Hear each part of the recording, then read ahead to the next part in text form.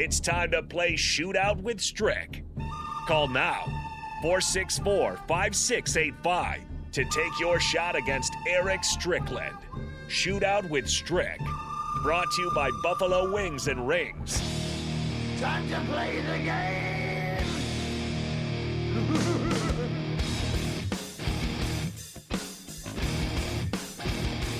It is time for your chance to win $15 to Buffalo Wings and Rings. It is time for Shootout with Strick. Give us a call, 402-464-5685. First person to do so will have a chance at free chicken, Pollos, and Yardbird. All of that together here. But first you got to beat Strick. But if Strick wins, you don't have to worry, too, because there's going to be a winner. He plays for the people. The third caller will end up winning the $15 to Buffalo Wings and Rings. And today the topic is the Elite Eight. So if you sat through the Elite Eight, which I say sat through because there are a lot of blowouts there, but there was some good moments as well. Go ahead and give us a call, 402-464-5685. It's a competitive call, so the first person to do so will have their chance to play with Strick for a chance at a chicken dinner there. Strick, did you watch all of the Elite Eight? Or, I mean, you were pretty busy in Tampa this week, so maybe there's a game. Maybe they feel like they can get a heads up on you. You watch it all. I got a chance. I got a chance to watch quite a bit of it, yeah. So he's ready. He's well prepared. But either way, you don't have to be an expert at this stuff. It's a 50-50 chance pretty much. As it sounds intimidating to try to beat Strick in a shootout, of course, but it's just either-or questions. I play good D, baby. Yeah, he's a good defender. He's made a lot of money and a lot of given a lot of headaches out there for his defense in the past. But we do have a caller now on the Honda of Lincoln hotline. It is Scott. Scott, did you watch the Elite Eight this weekend? I watched most of it, yeah. Hey, see, you're just as prepared as Strick then. So first we'll give Strick the opportunity to go, then Scott, we can see if you match or can surpass his score total. Strick, are you ready? Let's go. All right, we will go in. Oh, I got the wrong mouse there. All right, we'll go in 3, 2, and 1. Who did St. Peter's beat to get an Elite Eight, Purdue or Houston? Purdue. That's correct. Who led Duke in scoring in their win over Arkansas, A.J. Griffin or Paulo Banchero?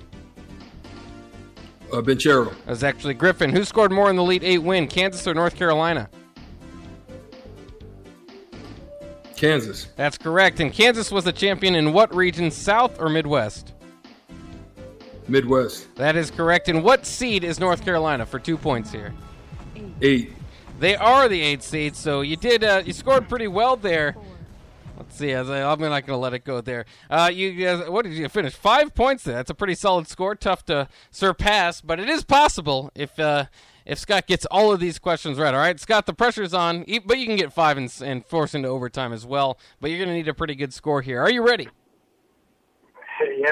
All right, we'll go. I play good D now. I play good D, so just know your shot's going to be challenged. It's not going to be easy, but we believe in Scott. I think he can get it done. And 3, 2, 1. Arkansas beat who to get to the Elite Eight, Gonzaga or Arizona?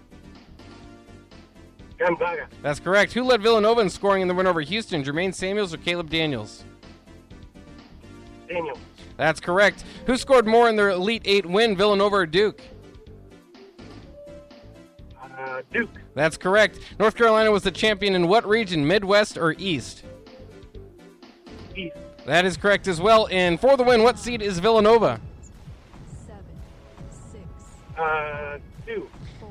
They are a 2, and therefore you did win. You needed a perfect score. You certainly got that, despite the great defense from Strick there, as he was talking about giving. But very, very, very great run there. You certainly watched the Elite Eight, and now you've deserved your shout-outs here and your chance to either take the high road or you could talk trash to Strick. What do you think?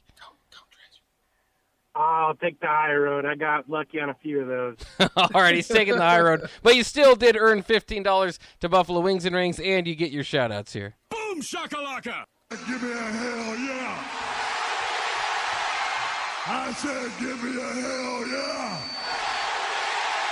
Nothing's worse for Strick than hearing Stone Cold yelling, because that means he's lost a game. But congratulations to Scott there. Before we get to break, we better mention it. I've been on the radio now for about 2 hours and haven't talked too much about it. Are you pro Chris Rock or are you pro Will Smith from the Oscars last night? You talking to Stricky? Yeah, to you, yeah. Oh man, that's a tough one. I think I understand both points. Right? I mean, the man is a comedian, right? Right. So he's making jokes. They are friends.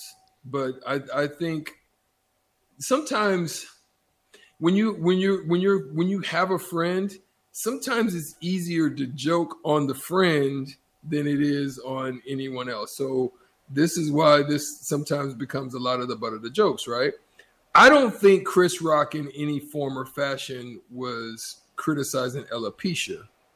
I think he just saw it as an opportunity. And look, if I'm Jada, I'm petitioning for that. Like, let me be the next G.I. Jane too. So, yeah. I mean, I don't think Chris meant it as an ultimate negative. Like, I would go watch that. Like, so I would be right. bidding.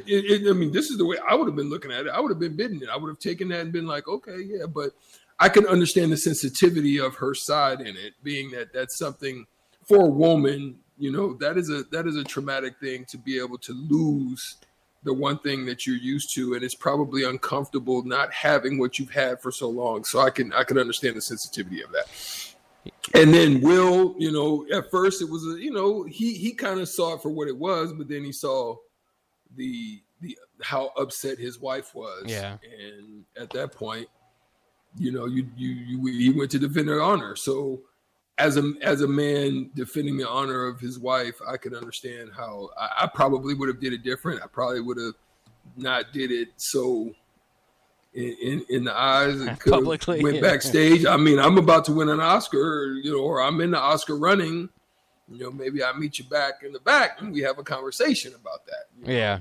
And so therefore I can see both sides of that fence. Now what I'm scared for is you're going to find now that comedians can't make jokes. You know, everybody's becoming really sensitive, hypersensitive. And so now what's going to happen at comedy shows? People are going to get offended by a joke and they're going to go up, start slapping people. Yeah. So that's kind of the part that also may play in it. So what is that? What type of precedent is that setting? Yeah, it's very interesting, fascinating television. I'll tell you that much. But it was just kind of weird because I would figure that she's heard the G.I. Jane joke just as much as any bald woman or woman that has shaved their head to a buzz cut. That's kind of like the first joke they would hear, and that's kind of what Chris Rock's response was too. It's just like, it's just the one that was there. You know, it wasn't like to be fair, there's been some podcasts and some stuff where it'd be maybe a little bit easier to get Will Smith riled up, where I could see a reaction like that. But the women of Black Panther, the ones that were defending, Black Panther, they were all bald and just. I didn't see anything wrong with it. I think women are being empowered by that now. They're shaving their hairs off. You got Britney Spears. You got all these others. Yeah. But hey, it was very surprising to see that, especially out of Will Smith and Chris Rock. I mean, these are guys that you've known from the mid '80s or something. So now this might be something that you got to think of their careers as, or a big major moment in it. So very strange. But again, I guess it made for good television. Hopefully, we don't see too much more of that at future award shows, and maybe more importantly, like you said. Just at comedy shows, because it is, I mean, that has been something, if you follow comedy, over the last 10, 15 years or whatever, it's been harder and harder for people to take jokes. Yeah. So comedy's really washed down a lot of places, a lot of times to politically correct comedy, which is tough to do. Comedy is kind of supposed to dance between the lines of that stuff and kind of get a giggle out of you, but it's more. That's why I love why Dave Chappelle was just like, bump it. I'm telling jokes. Yeah. They tried to get him too, so it's like, dang, everybody's trying to get got right now. Oh yeah, if you do tell jokes, you'll probably get canceled, and that's definitely part of it. So it's interesting. But we'll take a break. Quarterback positions that are still open. Baker Mayfield still out there. It looks like Jimmy G's not going to be released from the 49ers as far as that goes. So fascinating stuff. We'll break all that stuff down coming next year on The Block.